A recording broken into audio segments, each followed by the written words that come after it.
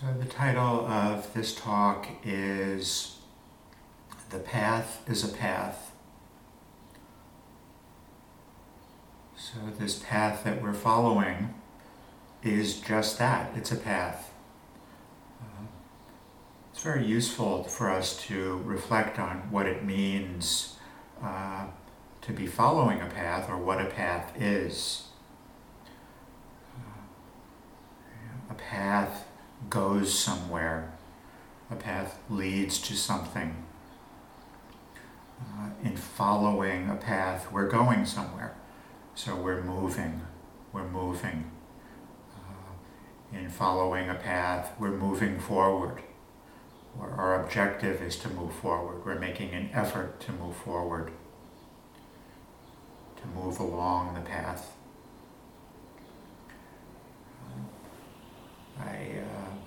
In doing my homework, I looked up a definition in the dictionary. Usually I use Webster's. Today I decided to use the Oxford English Dictionary for definitions of a path. So I'll just read a couple of definitions of a path. Path, a way or track laid down for walking or made by continual treading. I think the little phrase there that stands out is continual treading.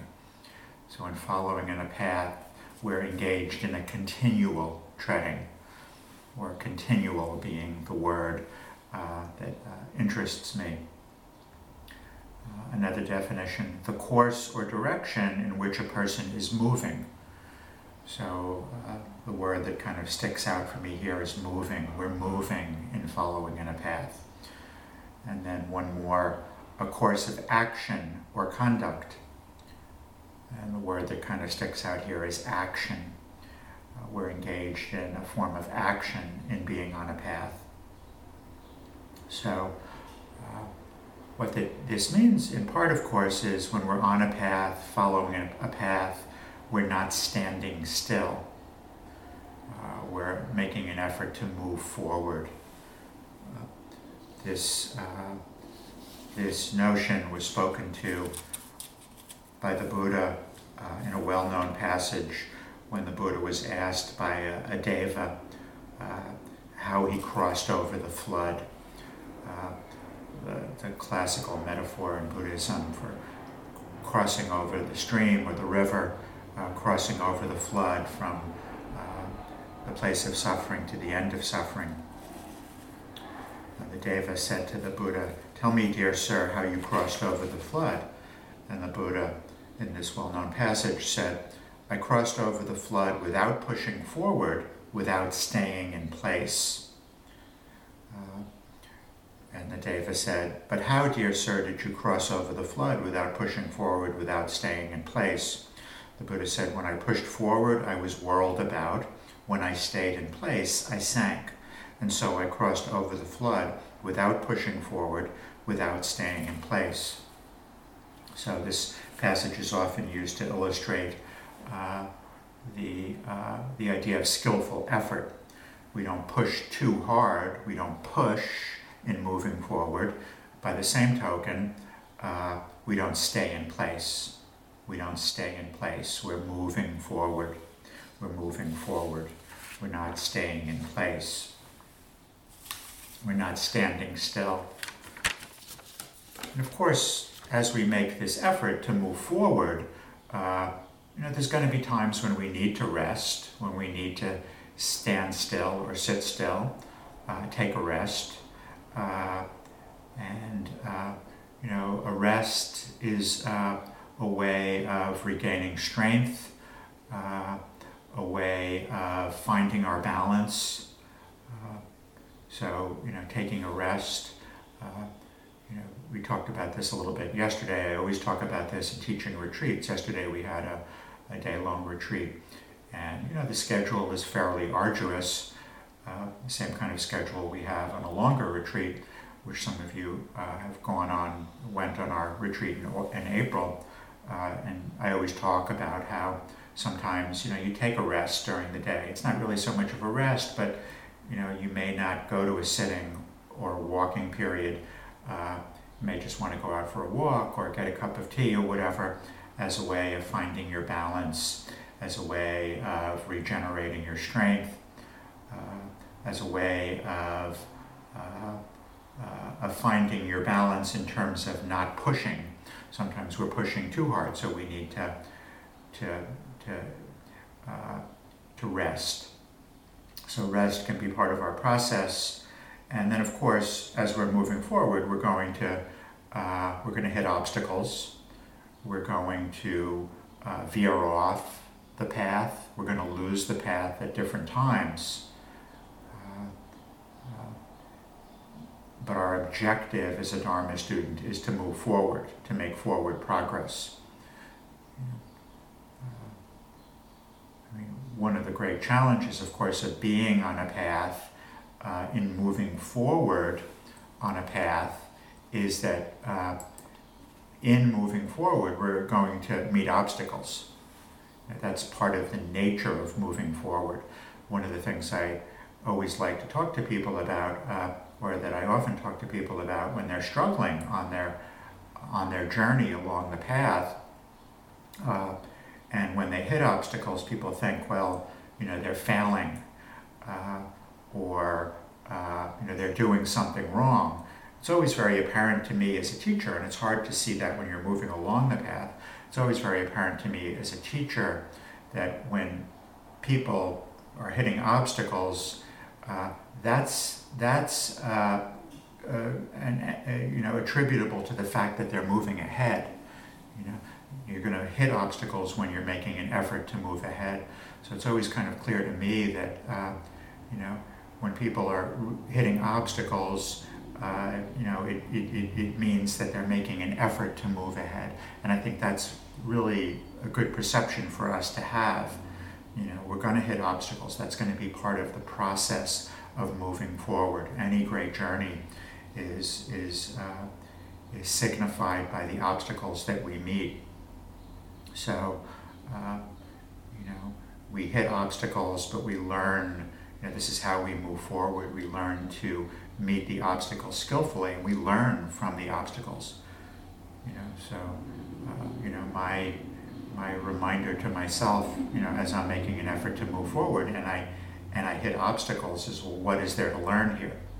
This is how you move ahead, is by, when you meet obstacles, make it a learning experience. Everybody's going to hit obstacles. The difference between the person who achieves, the great fruits of the practice. As Thanissaro Bhikkhu says, when the Buddha talks about path, he often talks about the notion of path in conjunction with the notion of fruits. We're on a path so that we can receive the certain fruits of the path, of the goal. So the difference between the person who achieves the fruits of the path and the person who doesn't is, the person who achieves the fruits of the path hits obstacles and learns to work with them skillfully. It's not, we tend to think, it's a person who doesn't hit obstacles. Everybody hits obstacles. Everybody meets obstacles on their journey. It's how we're going to meet those obstacles. But I think this is one of the reasons why the notion that there are obstacles that we come up against on the path is one of the reasons why we may begin to put less effort into moving forward along the path. Because that's the challenge of the path, is that there's going to be obstacles. So we have to be willing to be able to meet these obstacles as we move forward. And in some ways it's easier for us to say, well, I'm not going to move forward because there's going to be obstacles and I don't want to have to meet them. So our objective is to move forward. To make forward progress, to keep moving forward, and to keep making progress. When I think about this, sometimes I think about great athletes. The greatest athletes are ones that are constantly seeking to make progress. You know, you have a great basketball player who, you would think is just like, there couldn't possibly be anything that this person couldn't do. And, but a great basketball player, a great athlete is always like, what parts of my game can I improve? During this summer, after the season's over, I'm going to work on this element of my game, my foul shooting, or, my perimeter defense, or whatever it is, in order to improve. Great athletes, great artists are always making progress, are always evolving. I learned that, as a kid, in listening to music and, watching the Beatles, when I was 8, 9 years old, the Beatles were on Ed Sullivan show, and, playing their, beautiful, jubilant pop songs, She Loves You, and I Want to Hold Your Hand, and within a few years, they evolved so much, and they had the long hair, and the outlandish clothes that they were wearing, and they, did Sgt. Pepper's, it was, and it was like, it was a little startling for me as a kid. It's like, man, what happened to, John Lennon, he was such a lovable mop top, and now he's got this beard, and he's, writing these crazy psychedelic songs, Lucy in the Sky, and all this stuff, and, but it was really indicative to me of like, these guys weren't standing still. They weren't standing still, and they couldn't stand still and be true to their creativity, and to be true to their potential, they had to continue to evolve. Bob Dylan was another, of course, great artist, musical artist that I followed his career, and he was always changing over the years. He wrote an autobiography a few years back called Chronicles, and it's really a brilliant, and it was critically well received, and it was really a brilliant exposition of not wanting to stand still in the creative process. And he said, I wrote all these songs, Blowing in the Wind, and the times they are changing and so forth. When I was 20, 22 years old, and now here I am in my 40s and my 50s and my 60s, and I'm still playing these songs, and I needed to find a way to play them that was different, and that was reflective of an evolution.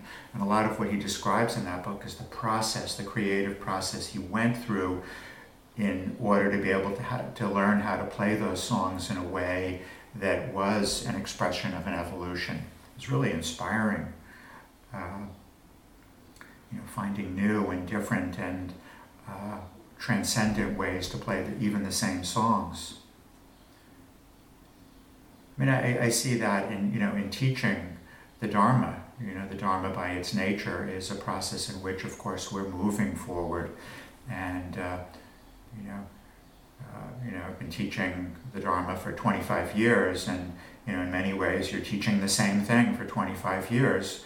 You're teaching breath meditation and the Four Noble Truths and skillful effort and whatever it is we're teaching. But it's a constant process of evolution. I don't feel like I've ever taught the same thing twice, And the way that I'm teaching, just in trying to be true to the Dhamma and true to my own spiritual growth, is just a reflection of just that. As I grow and as my understanding grows, and as the students that I teach grow, the way that I teach the Dhamma evolves. Sometimes I listen to something that I taught 10, 15, 20 years ago, and I kind of cringe. It's like, wow, you've made so much progress since then. At the time, it was probably just right. but over time, so it's like I never feel like, oh, I got to teach the Four Noble Truths again. It's like teaching it for the first time, because it's always evolving and growing and moving forward. It's not like the kind of thing where I made a syllabus, in 1998, and I'm just still using that same syllabus. It's like I couldn't possibly use that same syllabus, because the Dharma evolves, and I'm evolving, and you all are evolving. I always experienced that, in downtown meditation community over the years, as the group. Many of you, were in the group for many years. Bob and Richard and Mary Beth and Alex and so many people, I was always doing different things, right? I was always trying, and sometimes it didn't work so well, and sometimes it did, But that's the process of moving forward, right? You're always trying different things, and and that wasn't just, kind of arbitrary. It was like, how can we move forward? What can I do to move people forward? What can we do so the group evolves? So the group evolved and shaped over the years based on the nature of the Dhamma and the nature of the way things are in terms of what it is that we need to do in order to move towards a greater happiness in this life. This is the nature of Dhamma. It's a process of evolution. In order to be a Dhamma student and to be in tune with the Dhamma, we need to be in a process of evolving, a process of moving forward. So, a reflection that I've always asked myself over the years is, am I moving forward? Am I moving forward? What do I need to do to move forward? What do I need to do to move forward? How can I move forward?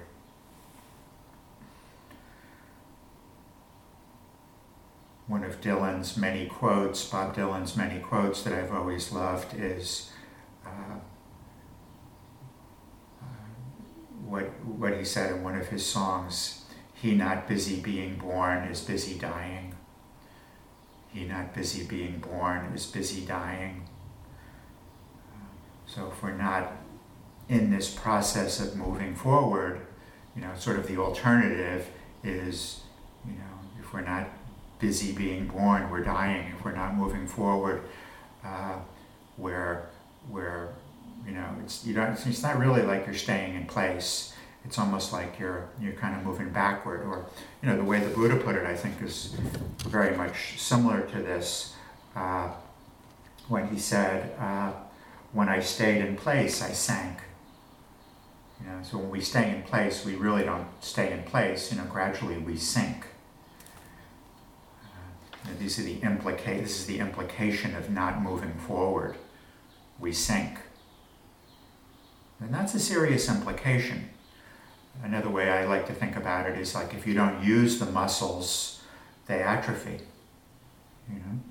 So if we don't continue to move forward, our Dharma muscles atrophy and we sink. He not busy being born is busy dying. So the practice by its nature asks that we move forward. That we move forward.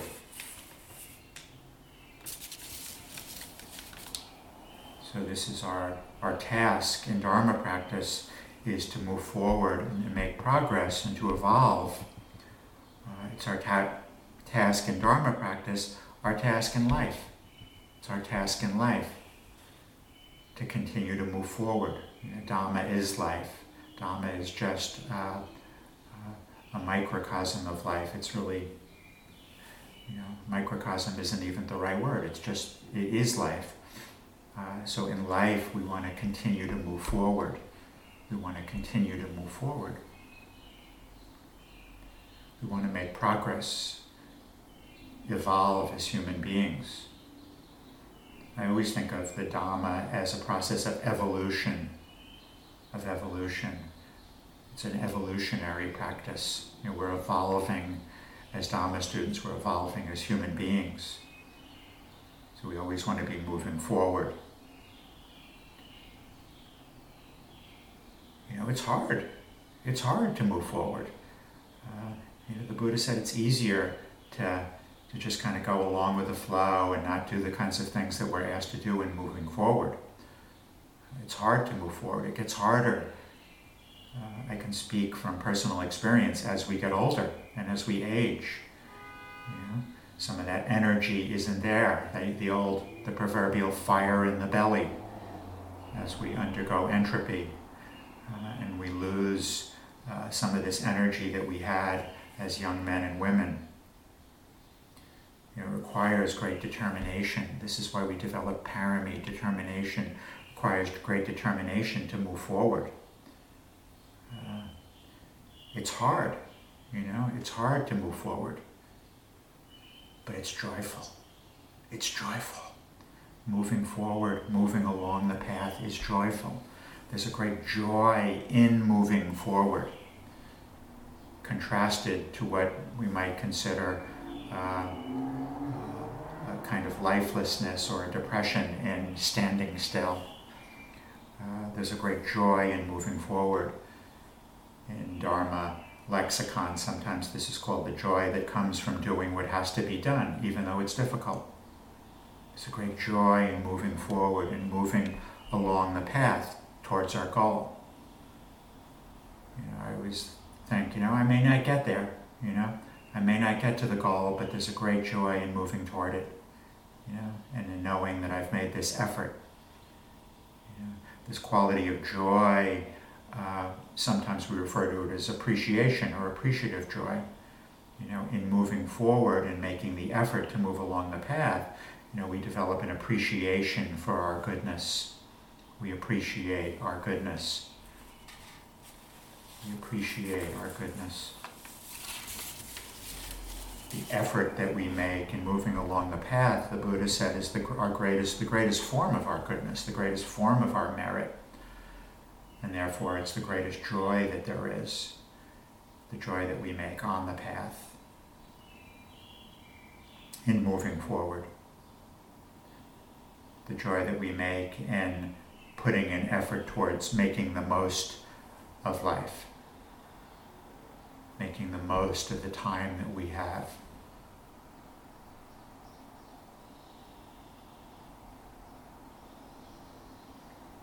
Contrasting that again with the alternative. What's it like? I talked about this a few weeks ago when we sort of stop making effort and stop moving forward.